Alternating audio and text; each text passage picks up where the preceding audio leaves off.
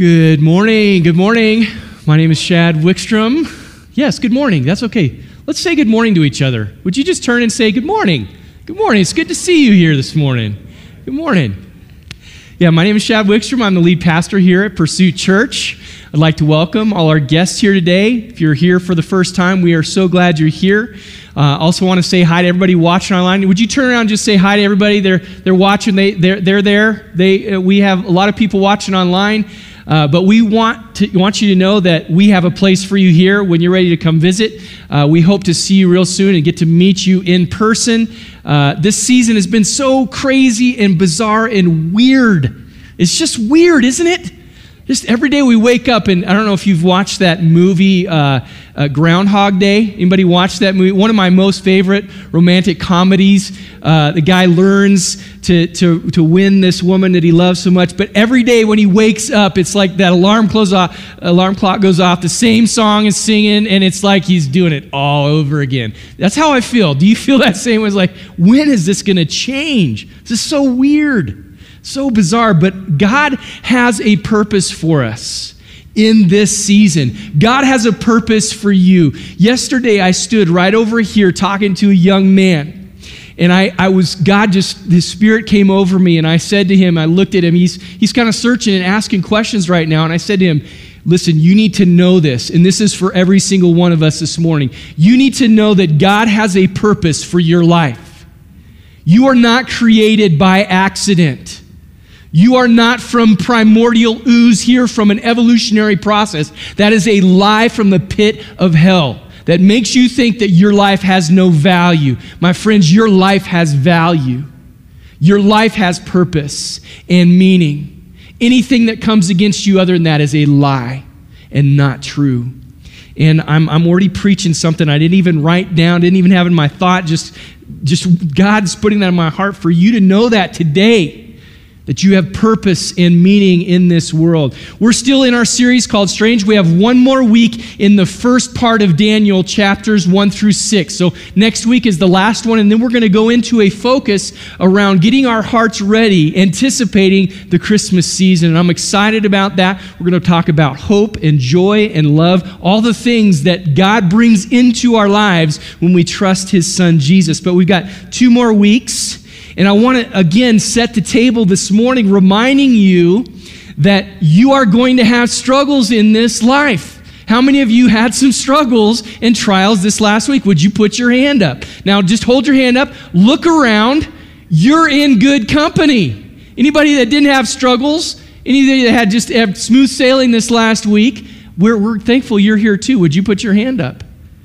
There was some smooth sailing. Okay, that's okay. That's okay. She had a smooth sailing this week. She's one out of all of us that had some smooth sailing. And that's okay. There are going to be seasons like that. But we know that whether that is now or not, we will struggle. There's going to be difficulty. There are going to be trials in life. And there's a good reason for this. We've been reiterating this every week. My friends, you need to know this every Sunday. That's why I'm saying it, that you were born for a different kingdom. You were born for a different world, and this world is broken. There are signs all around telling us that every day, if you look for them. There are signs that remind us that we were born for another world, and the Bible tells us very clearly, eternity is written on the heart of every human being. There's something that stirs in us when we're quiet at night, maybe, or during the day, if that happens for you. It doesn't happen for me very often. It's usually pretty busy. It's usually when I'm laying down at night, something stirs in my heart, and I believe it's a reminder from God that eternity is near. One moment we can pass from this life into eternity. And every person on planet Earth has that sense birthed within them. You, my friends, were meant to be strange in every good sense of the word. Would you again turn to a friend, turn to someone close, said, you were meant to be strange. In fact, would you just say to them, you are strange, a little strange actually. Yeah. All of us are strange in some way or another. And that's the beauty of God's creation. You were meant to be uniquely who you are, who God created you to be. Now, indulge me for just a moment while I go off into a little bit of football. You guys okay if I go there for just a moment? So the Denver Broncos just finished one of their practices this last week when a large turkey came strutting into the practice. Literally, a large turkey came strutting into the practice. He demanded he wanted a chance to play tight end. And they're like, well, okay, all right, come on in. Everybody watched with wonder and amazement as the turkey caught pass after pass and ran right through the defensive line. It was amazing. Finally, Coach Fangio walked over him and said, hey, what's it going to take to sign you up for this year? I will give you a huge bonus if you will sign up this year because we need some tight ends right now. The turkey looked at Coach Fangio and said, forget the bonus. I just want to know, does the season go past Thanksgiving this year? Thank you for that kind dad joke chuckle. My friends, Thanksgiving is upon us. The holidays are here. Are you ready? Can you believe it? It feels like, oh yeah, that's right. We do have Thanksgiving. It's coming. We're here. Well, another famous coach, Bill Belichick. Go ahead. Boo. Go ahead. Bill Belichick, yes, the New England Patriots head coach, looked over a new player and he said, you can't play until you pass a basic arithmetic test. So I want you to concentrate hard and tell me the answer to this question. Bill Belichick's asking this new player, what's 2 plus 2? The player thought for a moment and he answered, 4. Coach Belichick, did you say 4? Excited that he had actually got the answer right. And then suddenly, in the middle of all that, all the other players on the team began shouting, come on, coach, give him another chance. No? You didn't like? No? Okay. I'll stay away from the jokes in the future. I just thought I'd try a couple on you. We're talking about something that I find interesting in the NFL today. It's a 2-minute warning. You know what the 2-minute warning is? Right, it gets to the end of the 2 minutes at the half or the 2 minutes at the end of the game, and play stops. They don't have to use a timeout. The players take on a whole new persona, right? They go into this 2-minute rush to try to win, and it warns them that the game is going to end soon, and that all-out efforts must be employed at that time, and it's become a very strategic part of the game. Some players do much better, and in fact, our quarterback may be a better 2-minute player than anything else at this point in time, right? But most, if not all, the teams have what they call a 2-minute drill, and it's where they do bold and accelerated series of plays to try to get back in the game if they're behind or stay ahead in the game if they're leading. But some of the teams who are losing, they come back for an incredible win. And some teams that are winning begin to lose. This 2-minute warning gives both teams a chance to change or secure the game. Today we're going to see a similar 2-minute warning given, but with much more critical consequence at stake. There's a lot more going on here in this story today. This part of Daniel's story holds life and death in the balance of what could be considered a 2-minute warning in this king's life. The main idea of the message is this: God is faithful, powerful, and wise, even when the world is falling apart. Today's focus is this: real life is found in living for another kingdom. So today, my friends, you have the opportunity for a 2-minute warning. And I don't know where you're at in that game, if you're behind or if you're ahead, but either way, you have a chance to consider where you might go from here. So let's pray as we dig into the Bible together this morning. Father, I thank you for your word. It's truth. It changes our lives. It's sharper than any two-edged sword, no matter where we are in it. It can change our lives. It can change the trajectory of where we're headed.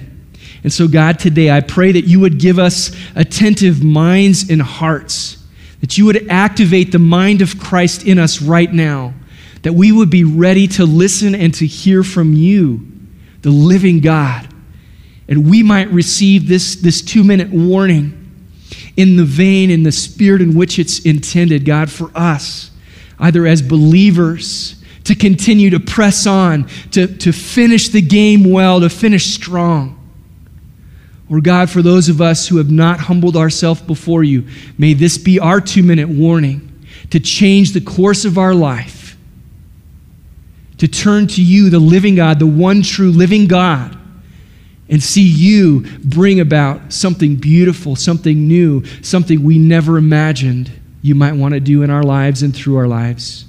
So I pray for this grace to be upon us today. Would you please, Father, speak through me your words, your truth, that we might be changed when we leave today. In Jesus' name we pray. Amen. Would you turn in your Bibles to Daniel chapter 5 actually. Chapter 5, gotcha. Are we in 4 or 5? Just checking.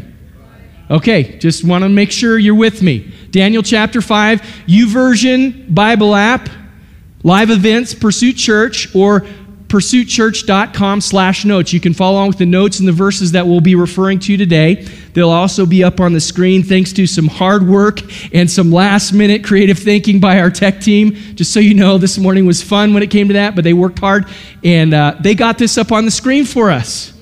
Our 2-minute warning coming. Yahoo! Sometimes you guys don't know all the work that goes into making even a simple, small gathering come together on a Sunday morning. But these guys worked hard and did that so we could see that together and be together in that this morning. So thank you guys. Let's give them a hand. They did some hard work this morning. You wouldn't have known that had I not said it, right? Because they got it all done and it's ready to go for us. So thank you guys for doing that. Daniel chapter 5, again, the main idea is this: God is faithful, powerful, and wise, even when the world is falling apart. Today's focus: real life is found in living for another kingdom. Again, some background and summary. The key passage there, Daniel chapter 12. Remember, this is our key verse. Multitudes who sleep in the dust of the earth will awake. My friends, you were built and created for eternity. Some to everlasting life, others to shame and everlasting contempt. Those who are wise, listen, those who are wise will shine like the brightness of the heavens, and those who lead many to righteousness like the stars forever and ever. Again, Daniel divided into 2 parts. First half is the narrative, the stories that we've been reading about his encounters in living in a foreign land, living under a king who worshiped false gods and called the people around him to do the same. So he was having to make some really hard choices in those first 6 chapters. That's what we are learning about. The second half, which we'll return to at the beginning of the year, are the visions concerning the nation of Israel and world empires unfolding even today. And I'm telling you, that's going to be an exciting part of this study in the book of Daniel. So stay with us, and we're going to go back into that in the first of the year. Be a great study and series. But just again to remind us where we are in the book of Daniel here, the Jews found themselves in a strange and foreign culture. Some decided to go with the flow and just adopt the culture and go along with it. They didn't want to make waves. They tried to fit in. Other exiles, however, became a redemptive force. God's allies in a foreign country. They lived strange lives, and my question to you as we've been going through this series, will you choose to live a strange life? Let's dig into our story. Often God will intervene to get our attention with circumstances. His purpose in doing so is redemption and restoration. So here we are in the part of the story of Daniel. Disaster has been lingering against Babylon. The year is about 539 BC. King Nabonidus, a co-ruler of the Babylonian Empire, has been outside the city with his army, defending Babylon, fighting against the Medes and the Persians, who were ruled by Cyrus and Darius. They're coming against the city of Babylon. All the people are at war, but outside the city walls, there's a war going on. Inside the city walls is very different. The son of the king of Babylonia, Belshazzar, was ruling inside the city. So just days before this party that we're going to read about, the Persian forces defeated the Babylonian army outside the city. So that army is defeated, and now the city is under siege. And Babylon, with its 350 high 85 feet thick walls surrounded by deep moats, 250 towers, each fortresses in and of themselves. Belshazzar thought, I have nothing to fear. I have nothing to fear. He had food and water to withstand the siege for years, and he had a sizable army inside the city to defend it with all this protection. So he thought, I'm safe. I have nothing to worry about. And to show how unconcerned he is, he throws a party. And that's where we jump into the story. This is what's going on. So here we are, Daniel chapter 5, verses 1 through 4. King Belshazzar gave a great banquet for thousands of his nobles and drank wine with them. You can see a common theme here in this first 4 verses. Drinking. While Belshazzar was drinking his wine, he gave orders to bring in the gold and silver goblets that Nebuchadnezzar, his father, had taken from the temple in Jerusalem, so that the king and his nobles, his wives, his concubines, might drink from them. So they brought in the gold goblets that had been taken from the temple of God in Jerusalem, and the kings and his nobles, his wives, and his concubines once again drank from them. And as they drank the wine, they praised the gods of gold, silver, bronze, iron, wood, and stone. So you get the picture here. Cities under attack. He's throwing a party, thinking he's completely safe. And to emphasize the greatness of his royalty, of his majesty, and his power, he brings in these goblets stolen from Solomon's temple by his grandfather Nebuchadnezzar, the king, and then his nobles and his wives and concubines. They drink from it. If that were not bad enough, they profane the temple by toasting to the idolatrous gods of Babylon. That, my friends, is an ultimate act of profanity. Not the profanity where there's bad language spewing from a mouth. Profanity is when you take something intended for a holy purpose, a set-apart purpose, and you use it for ignoble, unholy purposes. And that's what's happened here in this moment. Belshazzar and his guests were treating these set-apart holy instruments like nothing at all. But Belshazzar's profanity is understandable because he doesn't know the one true God. Like Nebuchadnezzar, his grandfather, knew. He doesn't know these things by experience. He may have heard stories, but he doesn't know them. And so we can understand that he may not have known.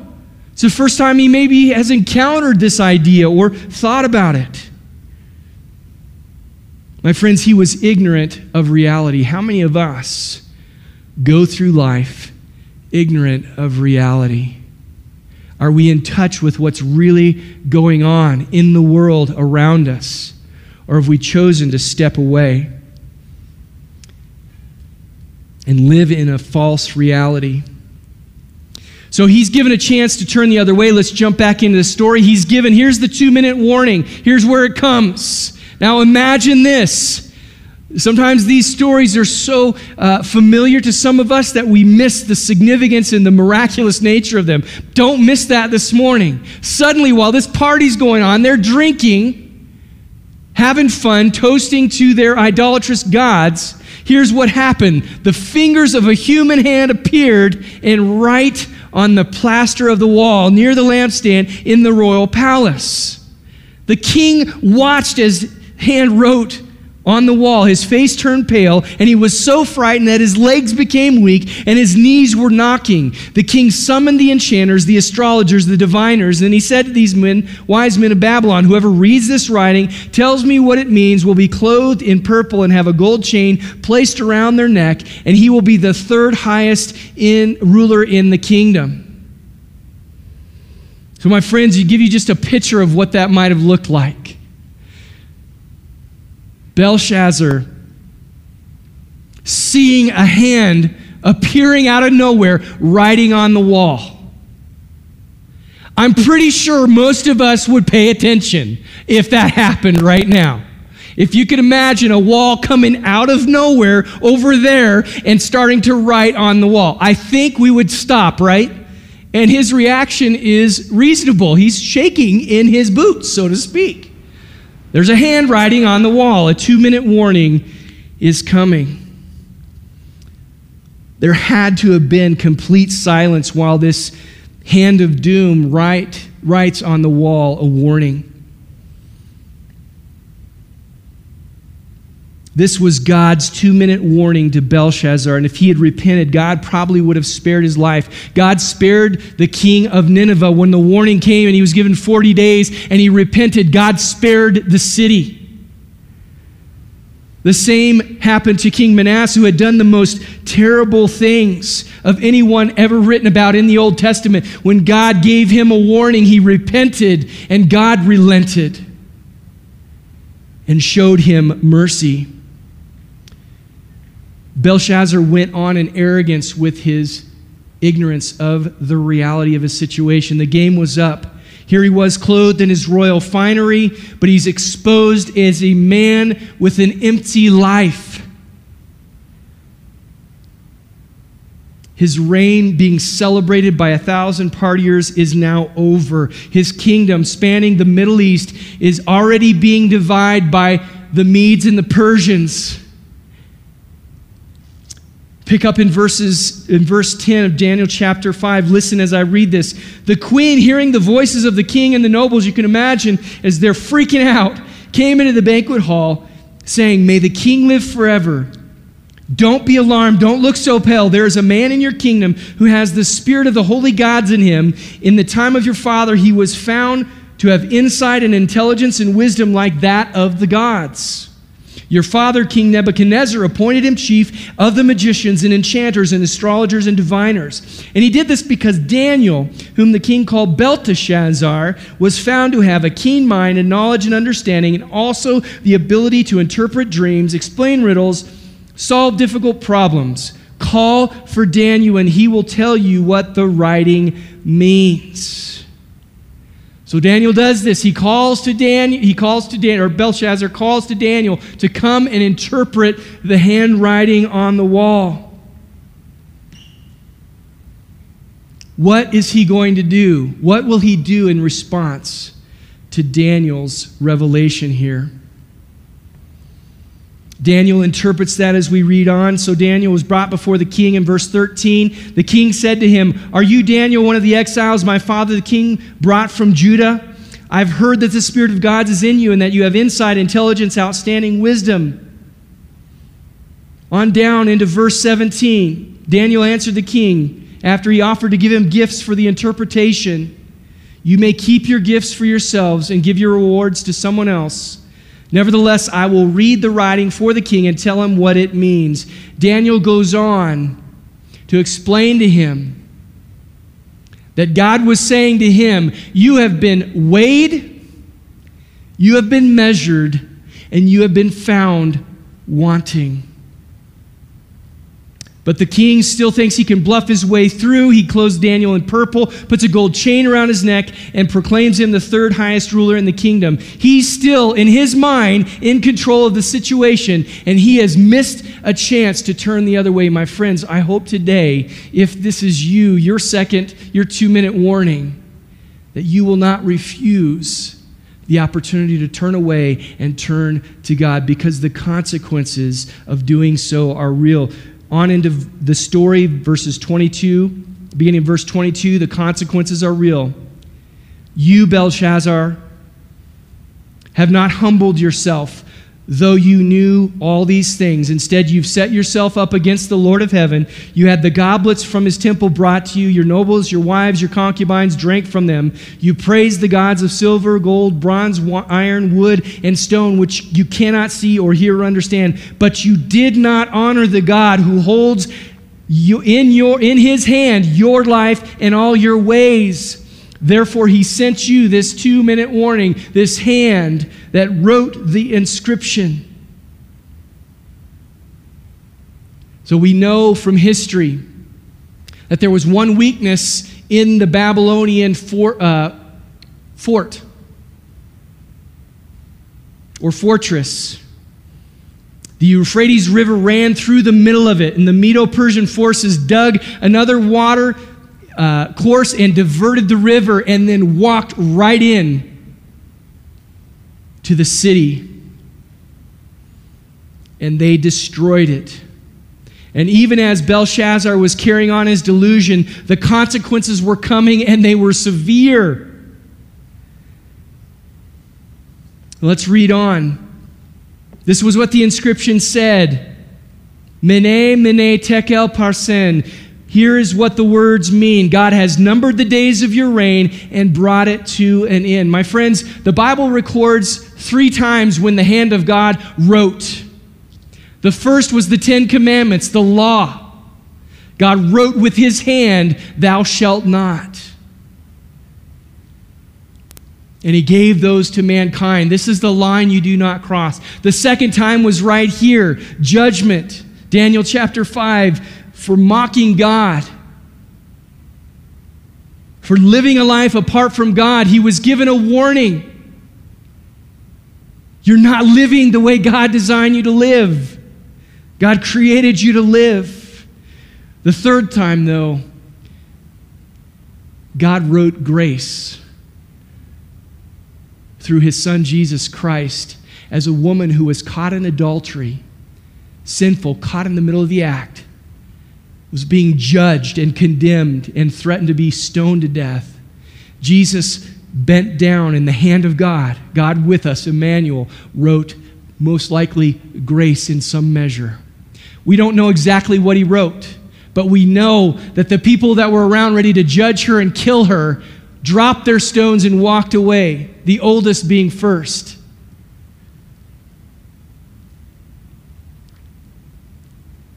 Daniel 5:30, the end of the story, the consequences. That very night, Belshazzar, king of the Babylonians, was slain. He was killed. He was killed by the enemy that had besieged him. God allowed the natural consequences of his choice to rebel against God, to profane the holy things of God. He was given his 2-minute warning, and had he repented, I believe God would have relented in the consequences that were coming his way, even in that moment. But he pays the ultimate price for his rebellion against God. He was weighed, he was measured, and he was found wanting. And my friends, in your notes, apart from Christ, listen carefully, apart from Christ, we will all be weighed and measured and found wanting. So let's get practical. Let me share with you what I hope you take away from this story today. I believe the question that we want to ask here in response to this story from the Old Testament, as we look through the lens of Christ, how do we live a life of significance in response to this? If we're given a 2-minute warning and we're ahead, how do we continue on and to live the life God's designed for us to live? Or if we're not, and we're given this 2-minute warning because our hearts have been rebellious against God, what do we do? How do we live a life in response to that? Daniel 2:44, we covered this earlier in our Daniel series. We're given this insight as to how we live a life of significance. In the time of those kings, in Daniel's time, the God of heaven will set up a kingdom that will never be destroyed. I'm sorry, it's a future prophetic word here that we're given. The God of heaven will set up a kingdom that will never be destroyed, nor will it be left to another people. It will crush all those kingdoms and bring them to an end, but it will itself endure forever. Even in that time, Daniel was given a picture that there was a kingdom coming that would last forever. So you and I live a life of significance by living for another kingdom. That's how we live a life of significance. We don't live for this world. We don't live for this kingdom. We live strange lives, living them for another kingdom as we navigate through this foreign territory. And Jesus teaches us what this kingdom looks like in Matthew chapter 5. Listen to this beautiful passage. If you took this and focused on this for the rest of your life, trying to live it out, you would experience life the way God intended for you to live. It says this, blessed are the poor in spirit, for theirs is the kingdom of heaven. Blessed are those, what it's saying there is, those who are humble. Blessed are those who mourn, for they will be comforted. Blessed are the meek, for they will inherit the earth. Blessed are those who hunger and thirst for righteousness, for they will be filled. Blessed are the merciful, for they will be shown mercy. Blessed are the pure in heart, for they will see God. Blessed are the peacemakers, for they will be called children of God. Blessed are those who are persecuted because of righteousness, for theirs is the kingdom of heaven. Blessed are you when people insult you, persecute you, and falsely say all kinds of evil against you because of me. Rejoice and be glad, because great is your reward in heaven. For in the same way they persecuted the prophets who were before you. My friends, when you feel the trial, when you feel the difficulty, know that you're living for another kingdom. You're living the way Jesus intended for you to live. Jesus said nothing about trying to build up our own image or fighting for power or control or climbing over other people to get to the top. We're blessed in the kingdom of God if we trust God, seek His righteousness, and live as His children. And after this message there, the Beatitudes that Jesus spoke, He went on to contrast life according to the kingdoms of this world, the foreign lands, with the kingdom of God. The kingdoms of this world reward those who build themselves up and satisfy human expectations. But the kingdom of God is built on getting right with God, with ourselves before God and others. That is the kingdom that we're living for. That is the kingdom that matters. So here's 4 practical takeaways. Number 1, I pursue living the right way by seeing all people as loved by God. That's the starting point, my friends. John 3:16 and 17, the most famous verse coupled with the one that's not as famous but as important. God so loved the world, He gave His one and only Son, that whoever believes in Him, God so loved the world, that whoever believes in Him shall not perish but have eternal life. For God did not send His Son into the world to condemn the world, but to save the world through Him. My friends, I pursue living the right way by seeing all people as loved by God. My friends, this world is wrought with anxiety and fear and conflict. Don't lose sight that every person you ever see or encounter is loved by God. Righteousness in the kingdom of God is not about keeping rules such as killing or not having an affair. It's how you see people, how you talk to people, how you treat them when things are falling apart and difficult. My friends, this is the best way to know where you're at in seeing God's kingdom as opposed to the world's. How are you treating other people in COVID-19, in social unrest? Are you seeing them as loved by God? The second takeaway, I seek approval through God's grace by loving my enemies, forgiving wrongs, and refusing to judge others. Matthew 5:43-44, it says, "You've heard it said, love your neighbor, hate your enemy. But I tell you, love your enemies and pray for those who persecute you." My friends, never more has there been a need for us to pray for our nation, for our country, for our world than right now. But we seek approval through God's grace by loving our enemies, forgiving wrongs, and refusing to judge others. Approval in the kingdom of God is not earning God's favor by being perfect. It's accepting His grace, loving enemies, forgiving people, and refusing to judge them. The third takeaway, I see true spirituality as knowing God and living like Jesus. True religion, true spirituality is knowing God and living like Jesus. John 17:3 says this, "Now this is eternal life, that they know you, the only true God, and Jesus Christ whom you have sent." Knowing God and knowing Jesus who He has sent. True religion in the kingdom of God, giving to the poor, prayer and fasting. It's not to impress other people or even ourselves.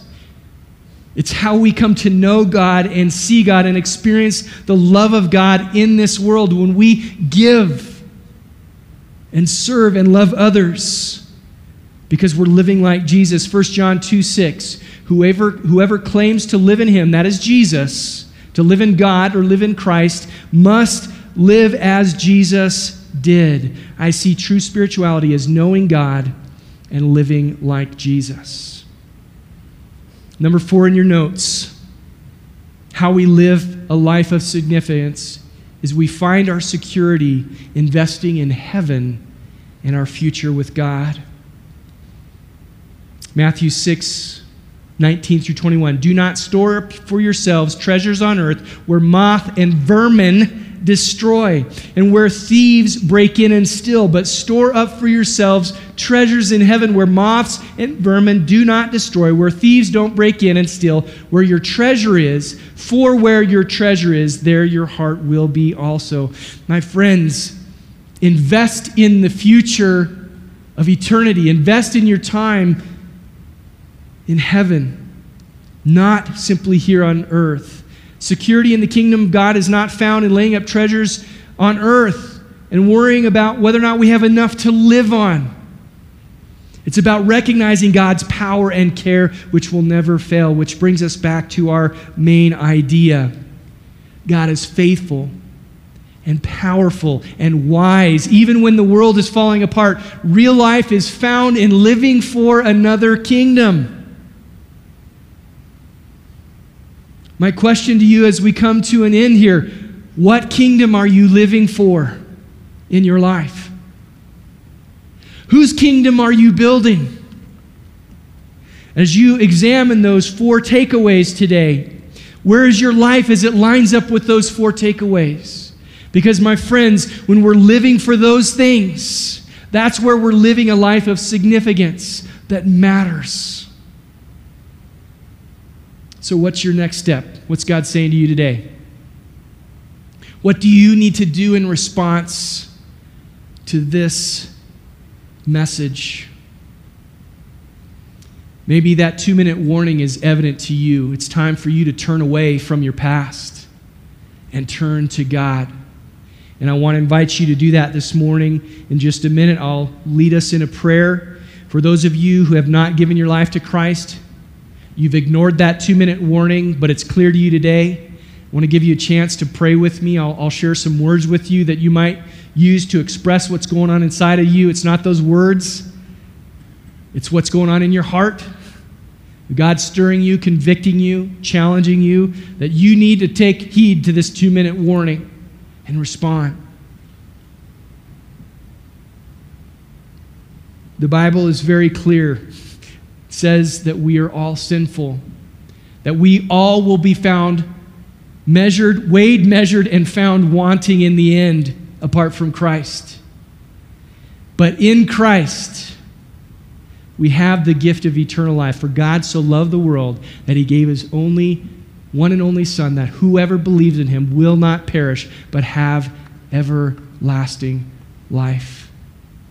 Would you pray with me? And if you need to give your life to Christ today, I want to encourage you to just pray this prayer with me right where you are, whether you're online watching us at home or on your phone sometime through the week.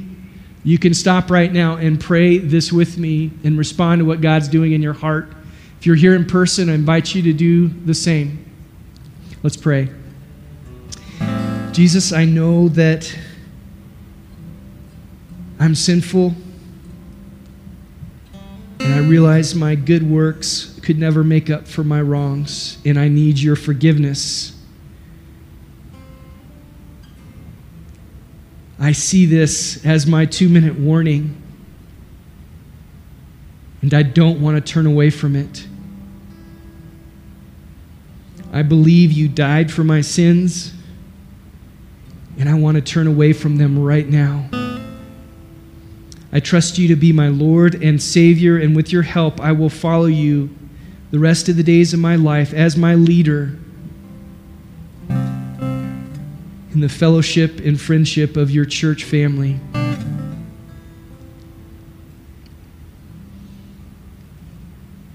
With every head bowed, every eye closed, if you did that and you're here in person, would you just lift up your hand? I would love to pray with you this morning, pray for you. Just let me know this morning. Just slip your hand up and I'll be happy to pray for you. Anybody here this morning?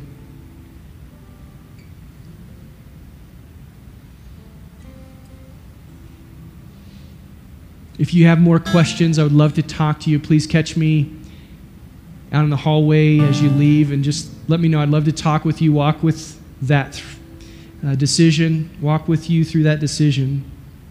Let me pray for the rest of us this morning as followers of Jesus Christ. God, would you stir in us again in such a way that we remember that you have already won the battle and that we do not have to live or walk in fear. That eternity is already a settled matter for us, and we have the joy and the privilege of worshiping you and pointing people to you for the rest of our life, whatever that may be. May we walk in boldness, in courage, and wisdom as we do that. And we pray this in Jesus' name. Amen.